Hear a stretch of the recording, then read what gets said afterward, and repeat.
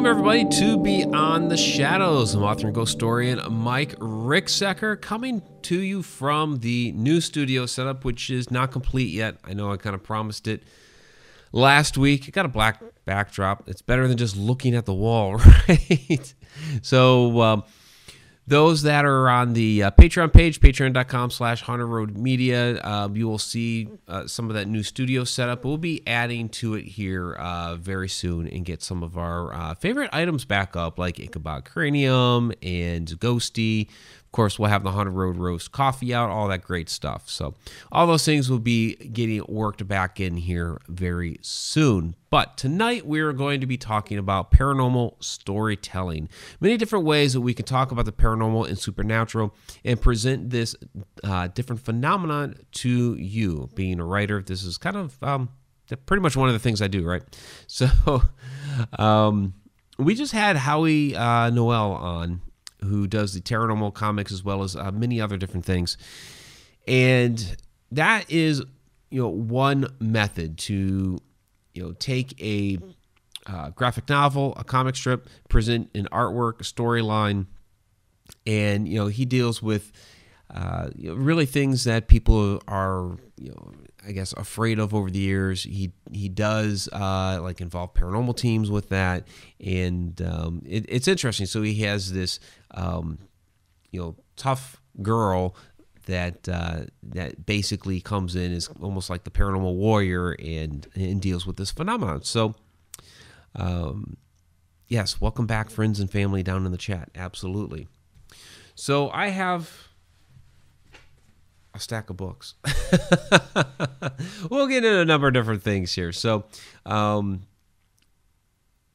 have, over the course of, I guess my life, because I've been writing since I was 7 years old, presented the paranormal in a number of different ways. So a lot of times when I'm at an event, convention, when I'm doing an interview and what have you, I'll get asked, what type of writing it is. A lot of times is it fiction, nonfiction? What type of ghost stories do you tell? And it's like, well, it really depends on the book. So, like, just right off the top, A Walk in the Shadows, which is the latest book, this is really more of a research book. And I did put the link down in the description. Of course, you can get everything from MikeRicksecker.com or Amazon or whatever, but this is more of a research book where we go into a lot of theory behind the phenomenon.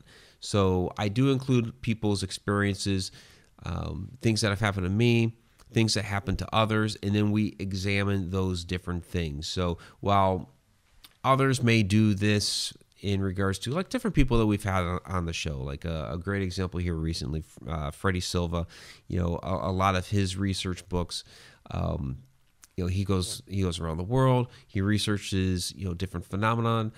He researches the history. He will include examples of stories that people have told him, but it has to do with like lost civilizations and things like that, where this one happens to be shadow person phenomenon. And, I really do appreciate all the, stories and experiences people have provided, because I'm not the only person in the world that has had shadow people experiences. So it allows a person to take a topic, this is, paranormal, supernatural related, and just really like dive into it and, really get at the heart of a specific type of phenomena. So that is really one type of way to present the paranormal and the supernatural.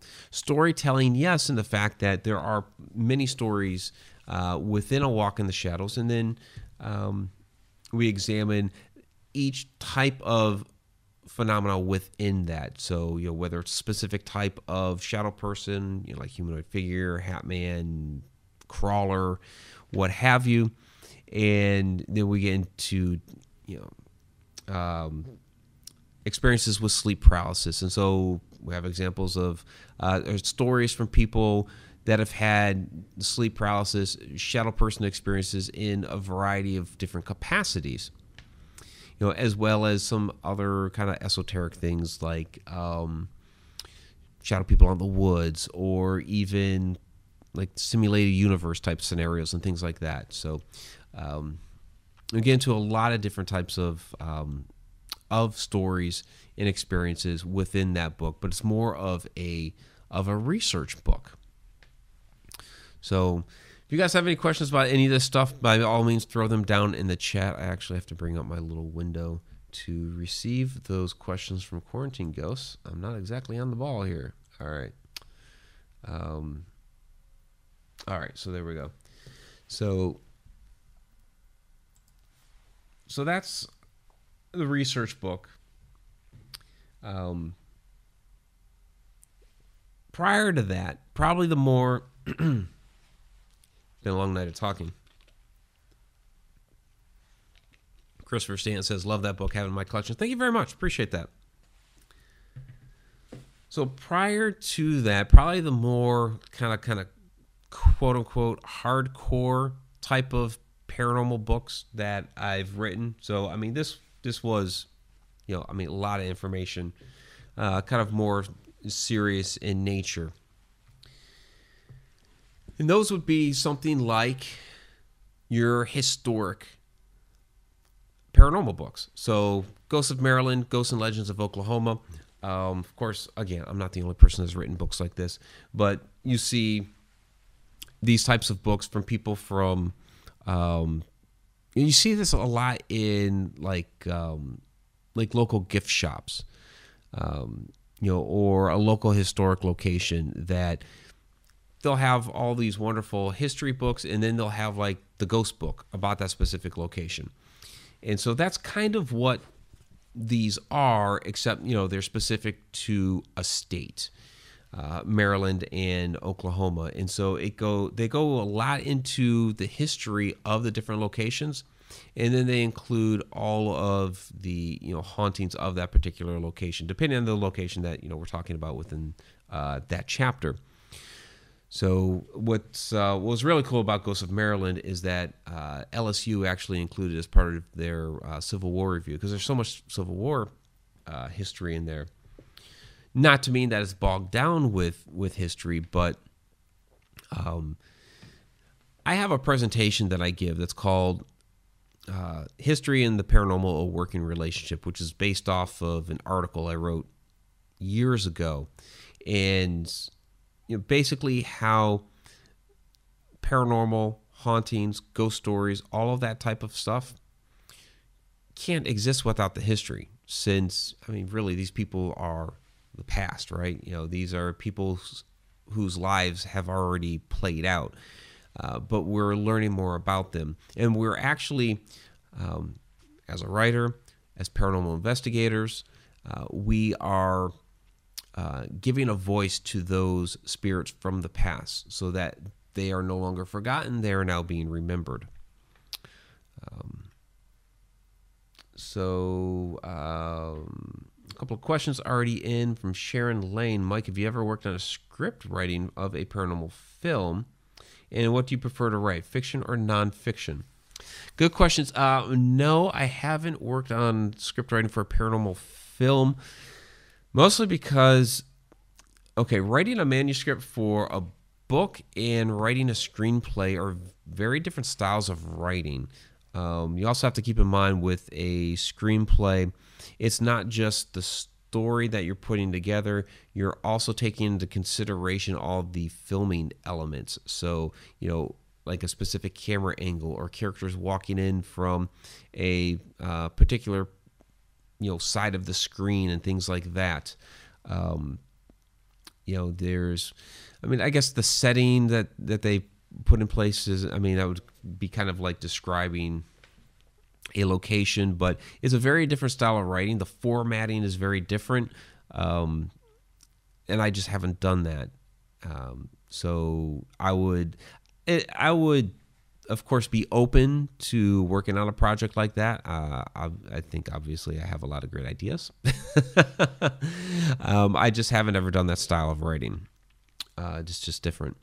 So the other question, do you prefer fiction or nonfiction? I like both. I started My writing started off as fiction. So my very first book actually was a mystery novel, Deadly Heirs. The sequel is System of the Dead. When I started writing as a 7-year-old, I started writing when I was 7 years old. I've been writing ever since. I really liked the Encyclopedia Brown books, solving these little short mystery stories. And as a kid, I wanted to mimic those types of stories. This is actually part of a conversation that we had with Howie Noel prior to the show that we had with him, where we were talking about being influenced by writers or types of books, but not just straight ripping it, because that was part of the conversation where he's had a lot of his work copied, or they've tried to take the Terranormal name or something like that, and you can't do that. But especially as a kid, you are influenced by different writers and different books and things like that, and so you try to mimic that, but you make it your own. So with me, as a 7-year-old, I was trying to mimic the Encyclopedia Brown books, and I came up with little mystery stories that were, either me or a character that I had in that same vein, but it was still all my own. I also wrote a little historic fiction, and I did write some ghost stories. So yeah, my roots are fiction, but I have a passion for history, and I have a passion for finding out the truth. And with the paranormal, you're talking about supernatural activity, you are talking about spirituality, all interests of mine. So how are all these different things related? How have I been affected over the years by this type of phenomena? How have others been affected by this type of phenomena? How can we help each other? What are some things that we can learn? How do things tie into the origins of the planet, of the universe? Are there things that we can learn about who we are as humans by researching deeper into these topics? What has been lost to time that we should know now, so that we're not making the same mistakes as humans? Because we do that perpetually. We're kind of always in a cycle that we're going along as a species. We make a mistake, we get hurt, we move on. We fix it, right? We move on, we learn from it. A couple generations down the road, they have forgotten about how we got hurt before, and they make the same damn mistake again. I feel like we're doing that now in our society. Like, we made some mistakes, we fixed it, we moved along, things were okay for a while, and then we made the same mistakes again. It's falling apart. In a lot of different ways. I'm not just picking one specific social issue right now. There's many different social issues going on right now, in many capacities. And people tend to focus on one or two. There's a lot.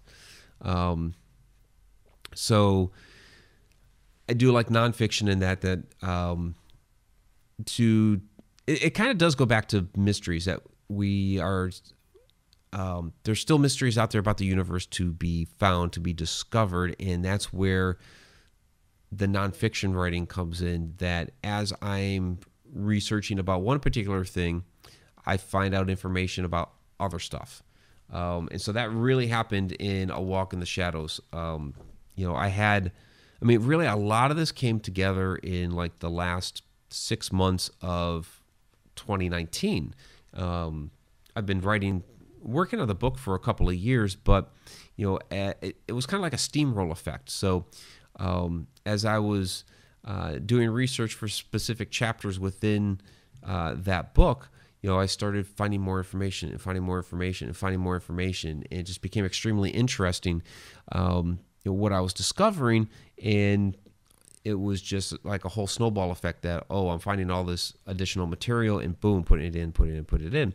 And it has become so much more so now that this book here, and I allude to it at the very end, the Not So Final Thoughts chapter, that this is really just the tip of the iceberg.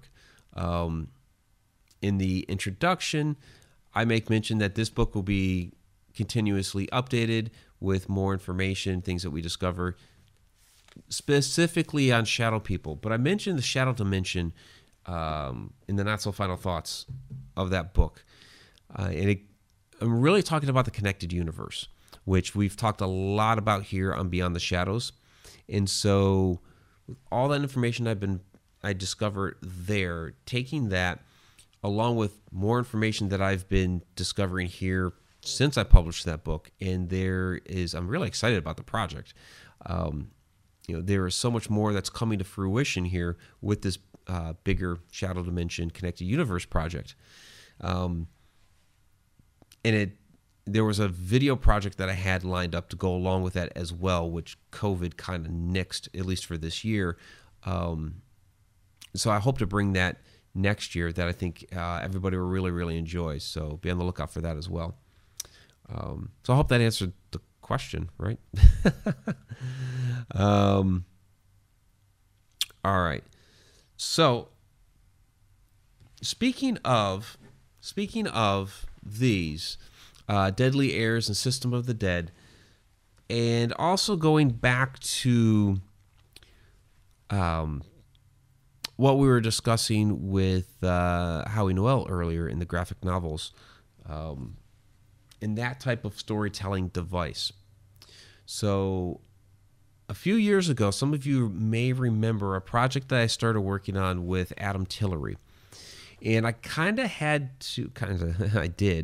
have to shelve that for a while. That basically it's been put on pause indefinitely, just because I've had so many other things going on.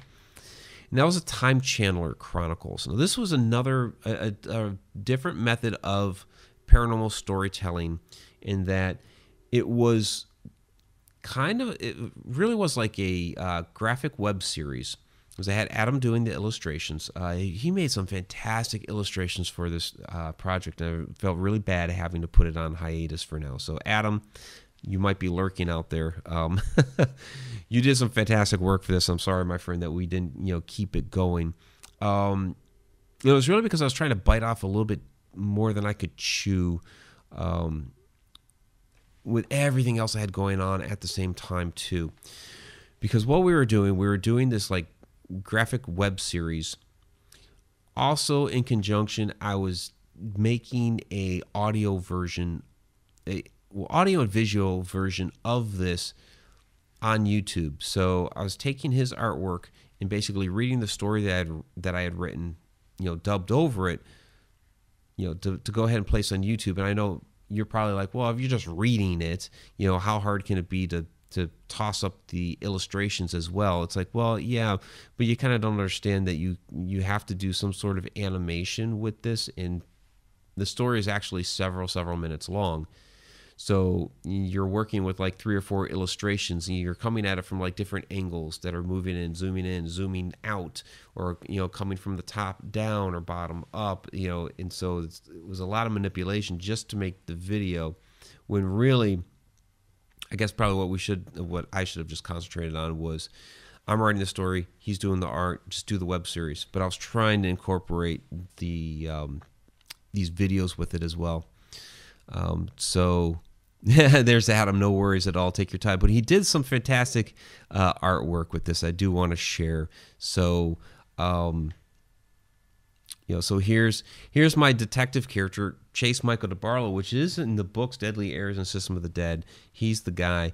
But he has, kind of like me, because it is really my alter ego, some abilities that he doesn't admit to having.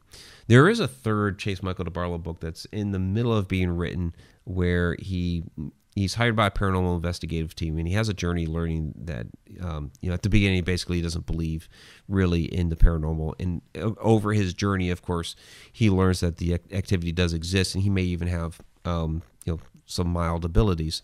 So this is kind of at the beginning of that. The room is modeled after the Stone Lion Inn, Guthrie, Oklahoma, which is great. Adam did a fantastic job with this. Really, really amazing. And so here's some of the others. Claire is trying to help heal one of the girls that got hurt. She's a very young psychic medium. And then Cornelius Bones with Elise is the female, basically time channeler who DeBarlo is going to train in this very esoteric field.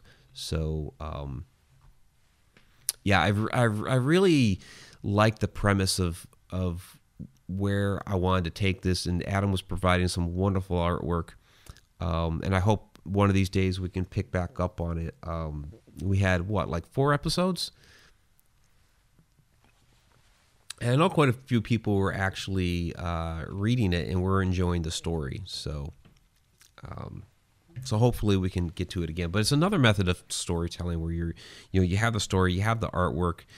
Again, doing some different videos and exploring. This was exploring not just supernatural and paranormal activity. We're also exploring legends and lore, cryptids, because we had there were vampire type creatures that were in here.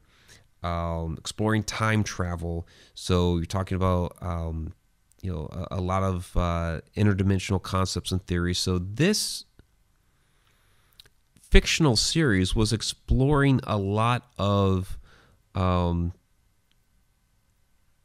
supernatural and science fiction even type of concepts. That was going to be really, really fun. So and everybody's loving Adam's illustrations. So Adam's an amazing artist, and that's just a few. He did a lot of great artwork. TimeTraveler.com still exists, is still out there. Of course, I haven't updated the site in a few years because I haven't posted any new stories, but you can check out the stories and the artwork out there. TimeChandler.com. So that's another way of telling paranormal stories. Some others. So if we go back to, because I've kind of gone back and forth here between fiction and nonfiction. Actually, there's a couple more questions coming in here. So from Betty Lange, Grand Old Folks, Mike, are you going to do one on triangles, ley lines, and portals? So, okay. Great question. Yes, and yes. So as part of the connected universe, right? All of those things, triangles, ley lines, portals, all of that part of the connected universe. Also, I have to do something on Alaska Triangle. And so that's in both of those. Well, I'm probably more along with Shadow Dimension stuff right now. But they're both in the preliminary research stages where I'm gathering information. I do want to get out the Alaska Triangle stuff here if I could within the next year. I really would have to push hard on that. But right now, I think the iron is... obviously the iron is hot for that. We just had the television show. Everybody keeps asking, is there going to be a second season? Right now, that's completely up in the air, of course, because, I don't even know if the producers are even talking with the network on that. Just everybody keeps asking about it. But even if they were, COVID would have put a nix on that for now. So we don't even know. So there's this hiatus where just nobody knows what's going on. So the iron would be hot for that.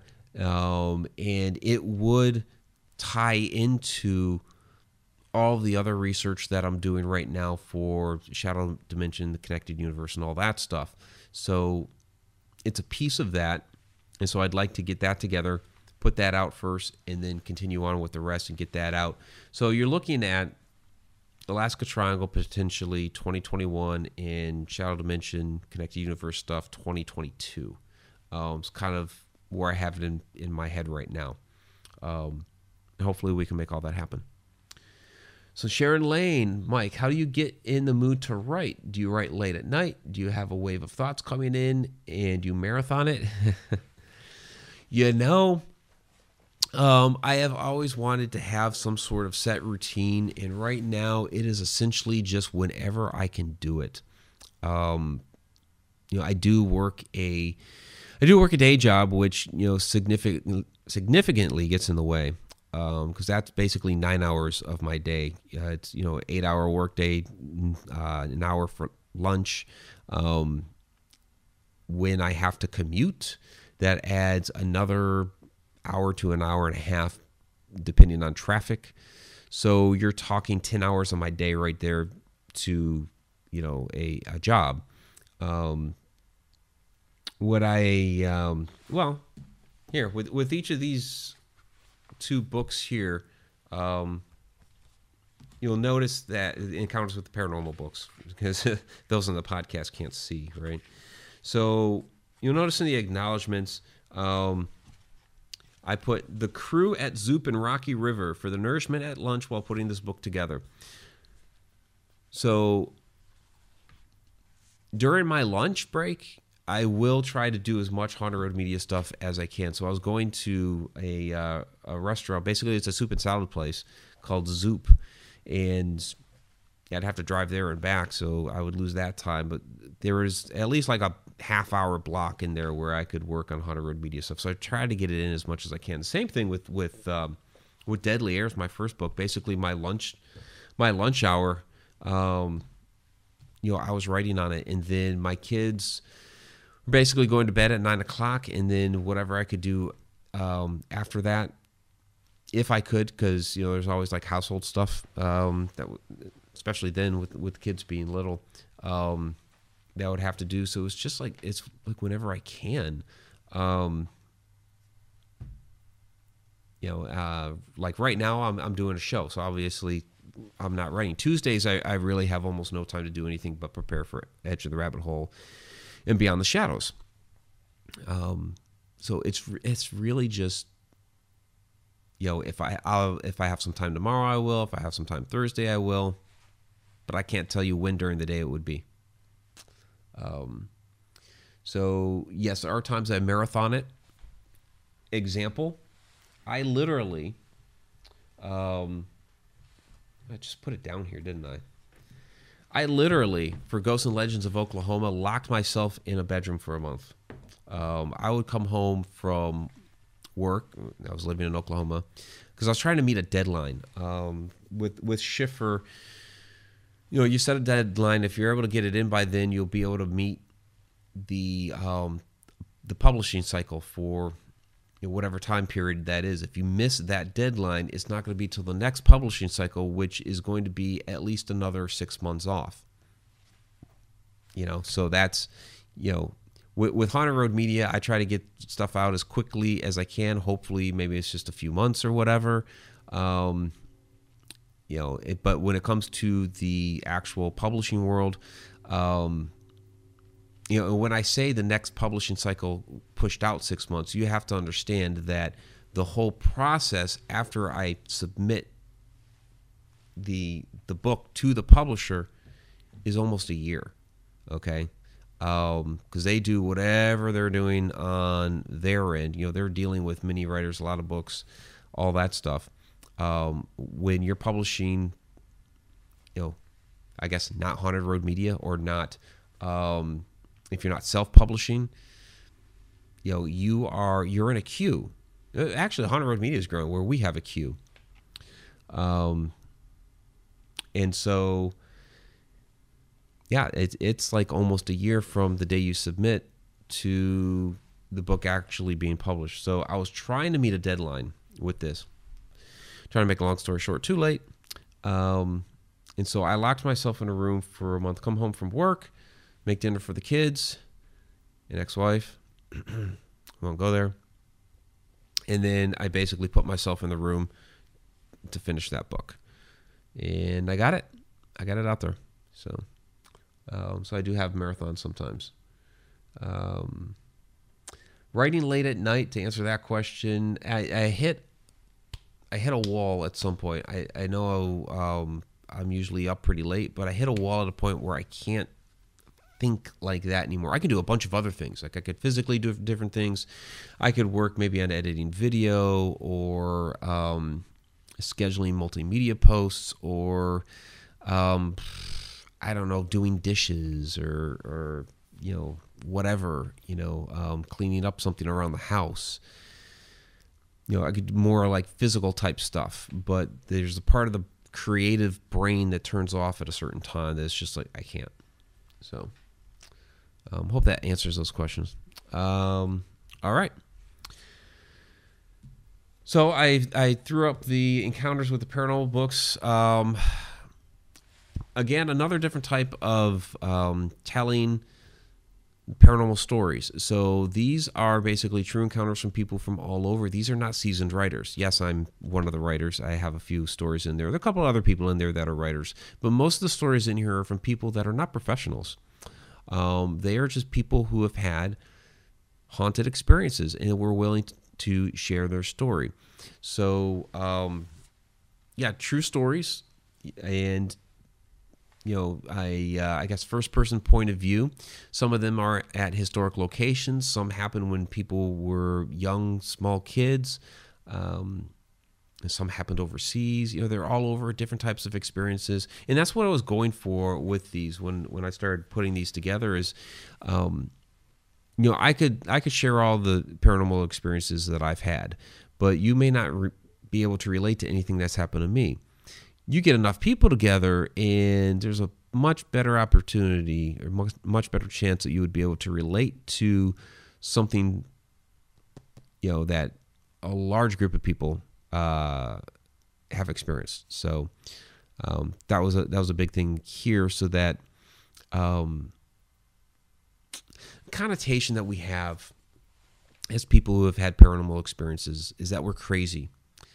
And one of the things that I've really enjoyed about writing what I do and about doing the videos, which is another way to tell a paranormal story, by the way, is through all the videos, is that so many people have come to me and said, thank you for sharing these things. You've helped me realize that I'm not crazy.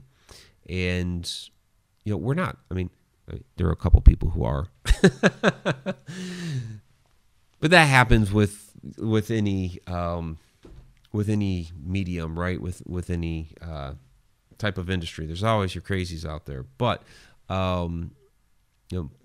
most of us who have a sane mind, of course, well, we're not crazy, but we've seen ghosts. We've had weird things happen to us. We've seen shadow people. We've seen these crazy balls of light. We've seen fairies. Whatever it is, these things have happened. And while you as an individual might question your individual experience, once you start realizing that other people are out there that have had the same experience, you realize, okay, what I saw, what I heard, what I smelled, whatever, is legit. It really happened. I'm not crazy after all. And that's very, very helpful to have that type of affirmation. And I talk about it, in some of my kind of origin stories. The shadow person at the house when I was 13 years old, when my mother said that she had seen it too, it helped me that, okay, I really am seeing this. I'm okay. My eyes aren't going crazy, which for me, I have actually very bad eyesight. I'm wearing contacts. I have terrible eyesight. And so for me, that would be a concern. Are my eyes finally getting to the point where, they're just, I'm going to go blind or something. I don't know. So she affirmed that, no, I was seeing this thing. And she did it in such a fashion that, oh yeah, like no big deal. Like, yeah, it happened. It was there. That I felt good about it. That, I didn't get scared by her affirming that this was happening. And I became playful with it. I would see it. I called it Tom. Like, hey, Tom, how's it going?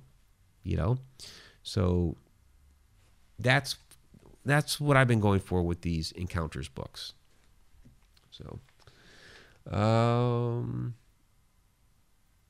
Robert Hanna says, I'm wearing my Beyond the Shadow shirt right now. Love both my shirts. Thanks, Robert. Absolutely appreciate that. From Betty Lange, Grand Old Folks. Mike, do you copyright your titles before you publish the book? Yeah. So I do that. Now, there's a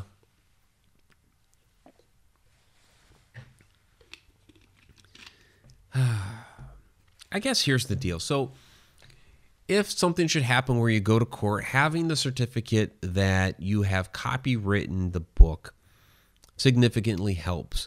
But just the fact that, like if you just printed a book with all the stuff in it and you've slapped copyright on there, you basically have a way to prove, should it ever go to court, that yes, you did publish something, before this other person tried to lay claim to it. So you would have a case anyway. But filing it with the Copyright Office and getting that little certificate, that does help. So I keep that stuff on file with Haunted Road Media. From Victoria Monday, do you feel that nonfiction books write faster than fiction? It's easier to retell a story than to create a story. That's a good question. And it depends. Yeah, sometimes it's easier to just take a memory and write it down, if that's what your nonfiction book is about. You take something like A Walk in the Shadows. It's not just me recounting my experiences, and it's not just other people recounting their experiences. There's a lot of... I had to do medical research on this for sleep paralysis.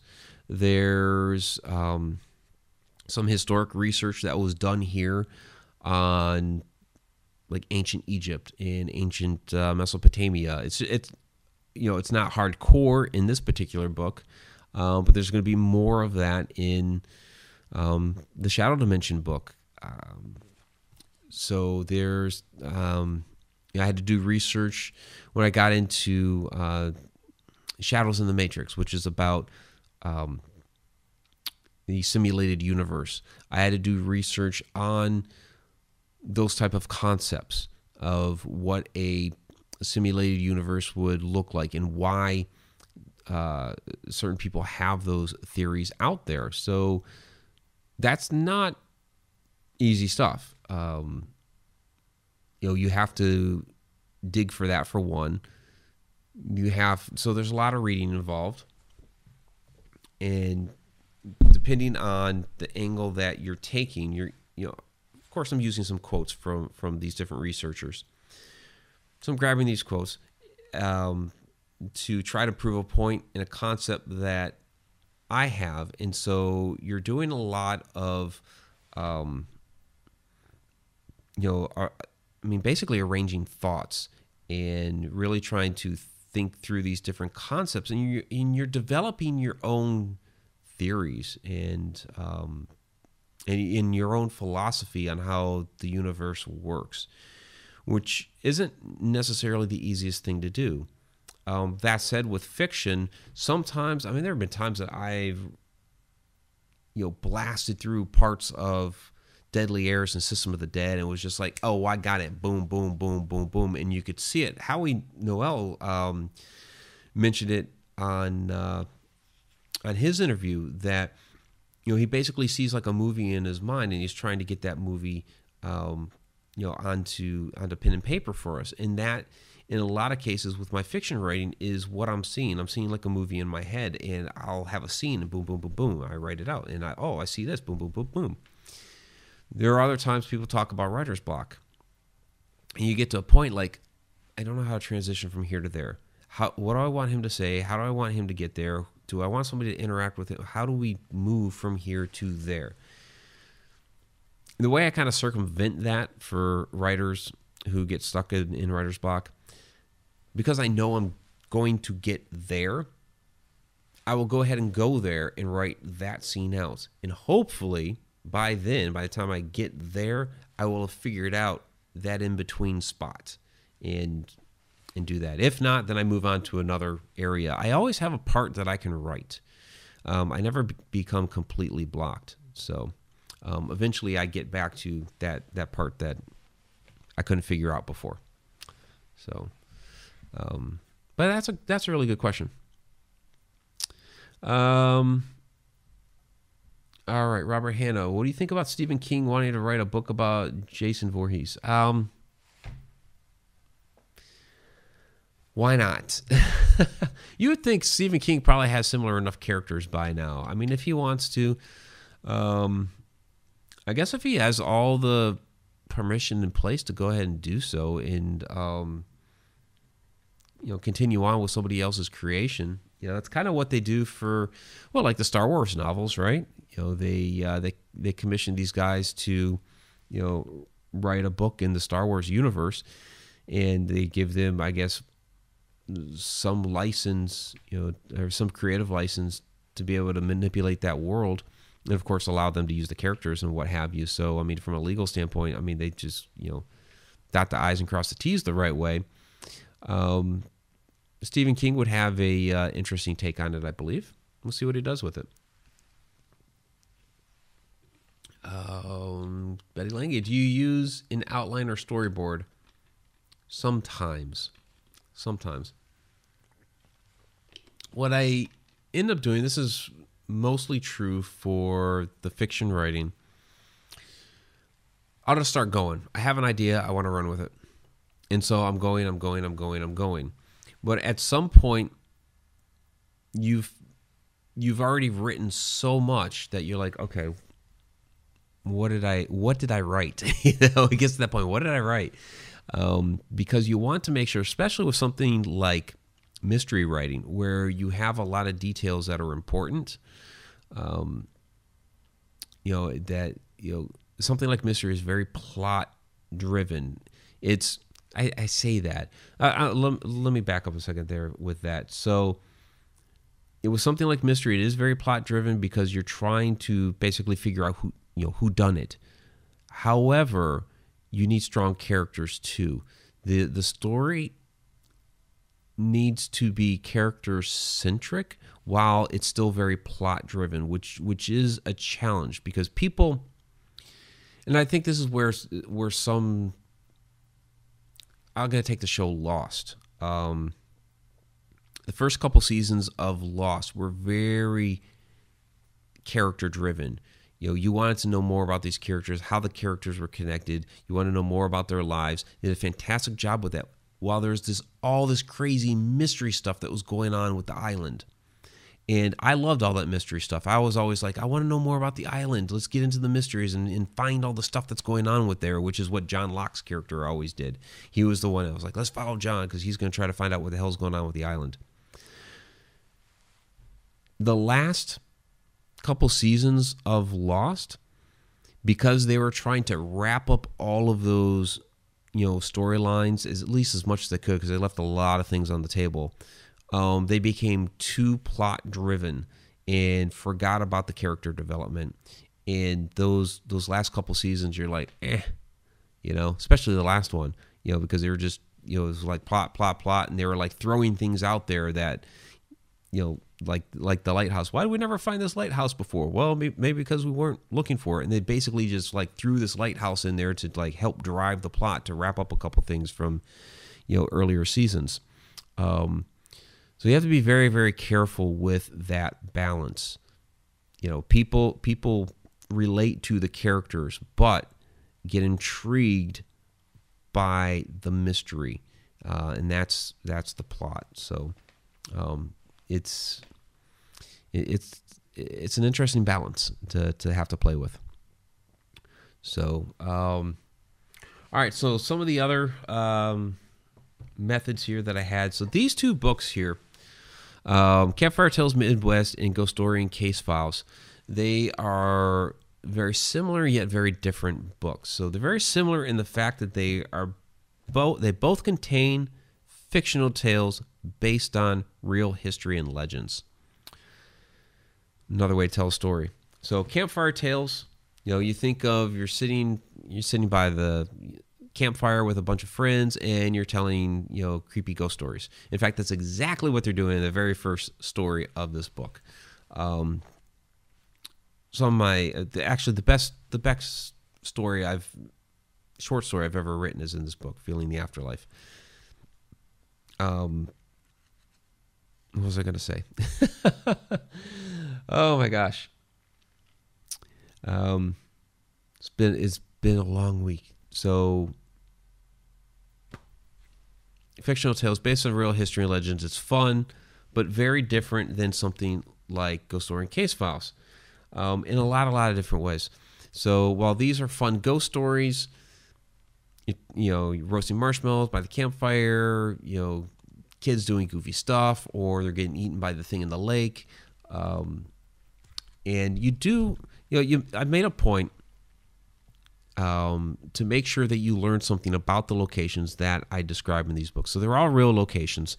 The thing in the lake, that's Sin Killer Lake. Feeling the Afterlife was the old Fort Chaffee Field Medical Complex. I do the Gateway to Hell in Stull, Kansas. A lot of that stuff. So I make sure you learn something while you're going through this. Every story contains fire, by the way.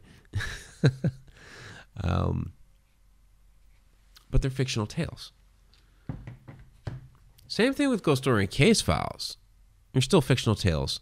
You're still learning about some historic location, but the writing is extremely different. It almost couldn't be any farther from Campfire Tales. Fun, playful stories for the most part. This is written like you just opened up my file cabinet and started leafing through the case notes. So there's journal entries and email transcripts and interview transcripts and all these different types of things like that. There are journal entries. The journal entries are probably the closest thing that come to a first person point of view writer saying, I did this and I went there and I did that. There's even just excerpts from ancient texts that are pertinent to the actual story, that give you a little bit of insight as to what's going on within the case at hand. So very, very different style of writing. But again, they're fictional tales based on real history and legends, which is exactly what this is. But yet, they're both written very differently. So, again, different ways to share paranormal stories.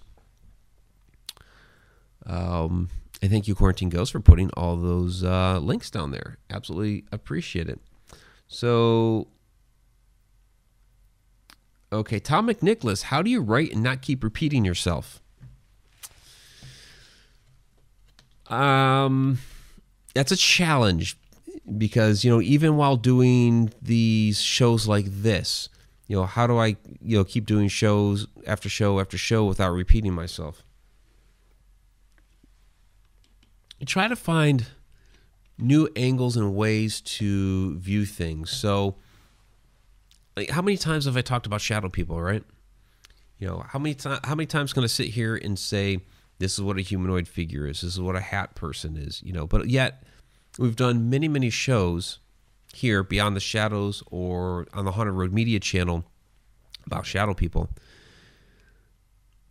What I try to do with each one is take a different look at it, take a different angle. So while, take the water bottle that I'm holding here, it's always going to be the water bottle, right? But yet if I put a camera here, it's going to look differently than if I put a camera back here. Or if I put a camera down here, you're going to see a different side of the bottle. You see this, text on the back. Over here is the front. From right here, you would get like the lid. It would all look very differently. And maybe that's a little simplistic, but with anything in life, there are many, many different ways to look and examine at things. And so, while a particular subject in and of itself may be the same topic, there are a lot of different ways in which to actually look at it. And so when I start getting deeper into shadow dimension, connected universe, while there's going to be a lot of because we'll be talking about interdimensional beings and shadow people, while there's going to be a lot of elements that are from this book, A Walk in the Shadows, it's not going to be a straight rip of A Walk in the Shadows with extra information. It's going to be a very, I won't necessarily say different look. It's going to look at a broader spectrum of this type of phenomena and will incorporate some of the concepts that we explored in A Walk in the Shadows. So that would be, I guess that's a way to look at it, since we were talking about like cameras there for a second, looking at different angles. It would be like taking this book and using like a wide angle lens and taking a look at a much broader spectrum of that type of world. So it's a good question. So let's see. Victoria Monday. Mike, I've noticed that those of us who wear glasses or contacts seem to see differently. We see intuitively, creatively. Do you think that when a vision path is blocked one way, it opens another way? I don't know. That's a good question, because there are good writers out there that don't wear glasses.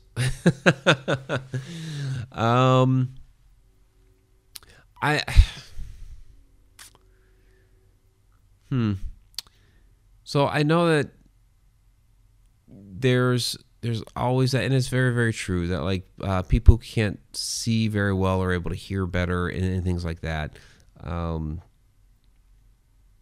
I can't really confirm that. I would have to actually like almost like take a poll, like how many of our great writers out there wear glasses and how many don't. I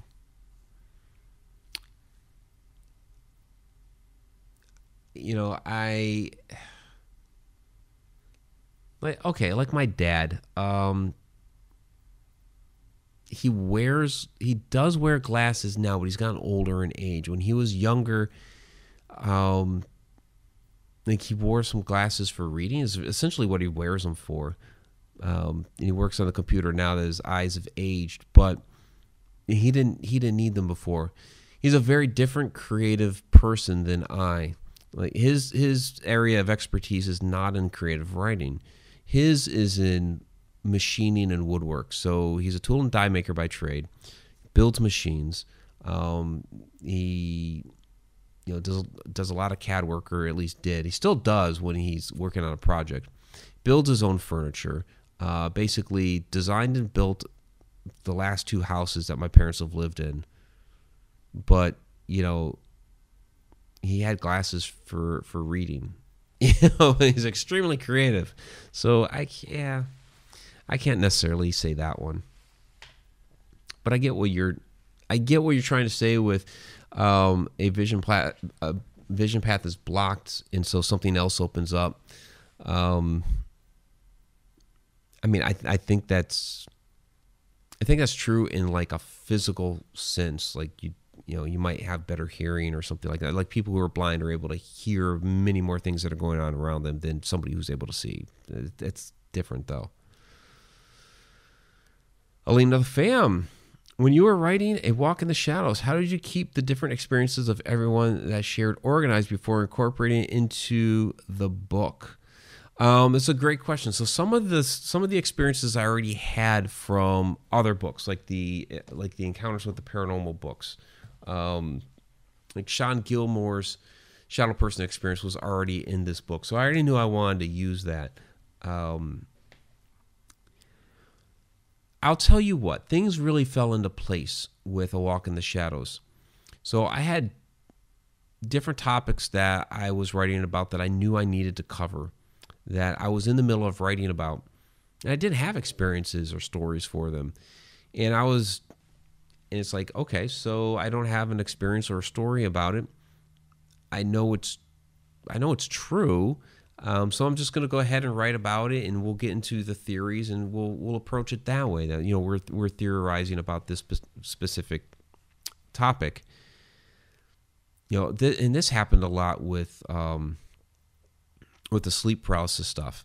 So talking with people at conventions, or because I was talking about the book here on the channel, or on the Haunted Road Media channel, or people would watch one of the Shadow People videos on the Haunted Road Media channel, and they'd write me or contact me or talk to me at the convention or whatever. Hey, it's really interesting what you're talking about. I had this experience. And lo and behold, that experience was something that I needed to help flesh out that chapter that I didn't have anything for. I think that's kind of like the universe putting people into your life that that you need, that will kind of help out. And so, yeah, it was just one of those moments of synchronicity. So I already had an idea of what I wanted to write about, the type of topics, and then while I had a lot of it from some of my experiences, some are from experience, or some were experiences from people I'd been talking to for years, and I knew they had those experiences. Some were in previous books, and then others, just it was like they came out of the woodwork. Or okay, Tom McNicholas is down in the chat. The topic on human spirits as shadow people. There's 5 of us that experienced the little girl that was up there. Many of them didn't see the black smoke turn into the little girl. I saw the black smoke turn into the girl. They still saw the girl. But it's like I'm writing the book, and all of a sudden the phenomenon happens right in front of me. And that was one that I always was skeptical about, for many years. But I had enough people like Rob Guttrow, who also speaks to that in this book, that were saying, well, no, some of them are. Some of these shadow people are actually humans. And I was like, for a long time. Over the years, I was like, okay, I guess I can buy it. Rob talked about it. Others over the years that I talked to had mentioned it. Yeah, it was, a relative or, somebody else that, that I knew or is known to haunt there and is actually a human, but they show up as a shadow. It's like, okay, fine. But then it actually happened to me, and it's like, okay, that just like solidified the whole chapter right there. So, yeah, it's amazing when things like that happen.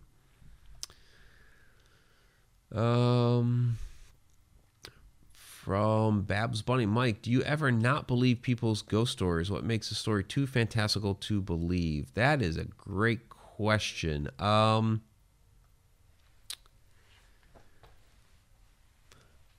It's I guess it's intuition. There is a part of when you're having a conversation with anyone. I guess just look at it this way. It might not be anything to do with ghosts. It could be just something totally mundane in life. And somebody strings you a story, and you're like, this person's bullshitting me. And you just know. It could be something about, I don't know, the dish that broke in the kitchen, and your kid is lying about it, or the mechanic that you took the car to is trying to get you to invest more money into the car, and you're like, no,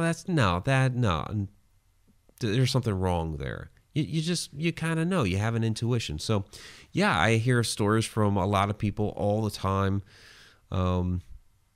whether it's at a convention or they email me or, whatever it is. And, yeah, it's kind of an intuition thing of, this person, okay, I buy that one. And this other one, like, yeah, that's a crock. It's just, yeah. You just kind of know, and I don't know how else to explain that. I also, people that are, very good friends of mine that I've known for many, many years. Yeah, I have a trust level with some people that I just know this person's not going to BS me about that. What did Victoria say? We need a Ghostorian Case Files board game. That would be interesting. I have made board games before. It's been many, many years. But when I was much younger, I made board games. It was something my sister and I did when we were kids, and there was one that I made as an adult. But it was a Monopoly parody that was a family joke. But it was a lot of fun to make. It's a family joke that came about one Thanksgiving, and so for Christmas I made everybody a board game associated on that joke.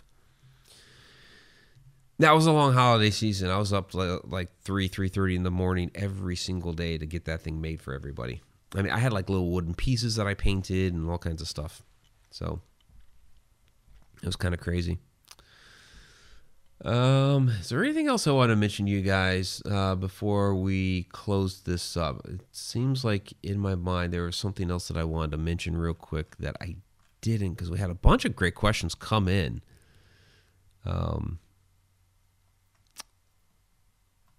I think that it might be it, right? So we talked about, I'm trying to think here.